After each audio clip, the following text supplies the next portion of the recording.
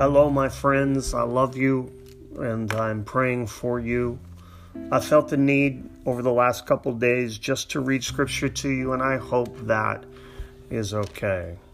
So if you'll turn in your Bibles to 2 Corinthians chapter 4, in verse 1, there is that word, therefore. So we have to back up. Let's back up to 2 Corinthians 3, verse 13 to see what it is, therefore.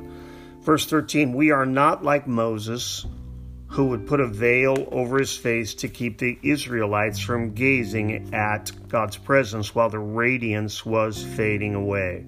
But their minds were made dull. For to this day the same veil remains when the old covenant is read. It has not been removed, but only in Christ is it taken away. Even to this day when Moses is read, a veil covers their hearts. But whenever anyone turns to the Lord, the veil is taken away. Now the Lord is the Spirit. Where the Spirit of the Lord is, there is freedom. And we who with unveiled faces, all reflect the Lord's glory, are being transformed into his likeness with ever-increasing glory, which comes from the Lord who is the Spirit. Now, chapter 4, therefore, since through God's mercy we have this ministry, we do not lose heart. Rather, we have renounced secret and shameful ways. We do not use deception, nor do we distort the word of God. On the contrary, by setting forth the truth plainly, we commend ourselves to every man's conscience in the sight of God. Even if our gospel is veiled, it is veiled to those who are perishing. The God of this age has blinded the minds of unbelievers so that they cannot see the light of the gospel of the glory of Christ, who is the image of God.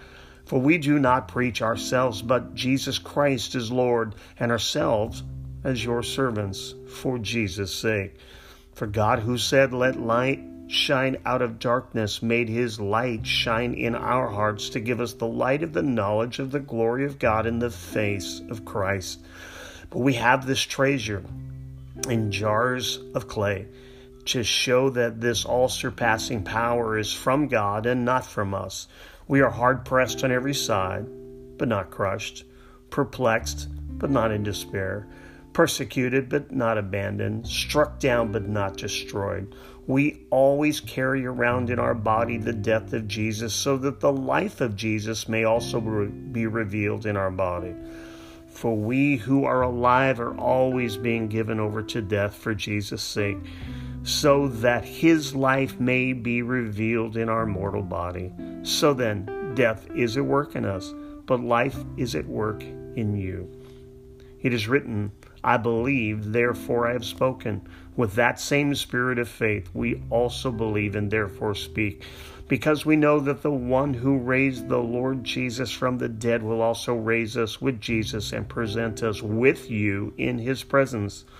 All this is for your benefit, so that the grace that is reaching more and more people may cause thanksgiving to overflow to the glory of God. Therefore we do not lose heart. Though outwardly we are wasting away, yet inwardly we are being renewed day by day.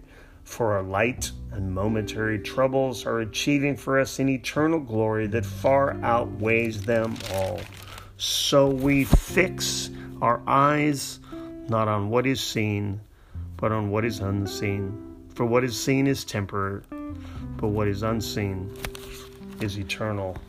Let me pray for you. Numbers chapter 6, verse 24. The Lord bless you and keep you. The Lord make his face shine upon you and be gracious to you. The Lord turn his face towards you and give you peace. God bless you, and God bless the reading of his word.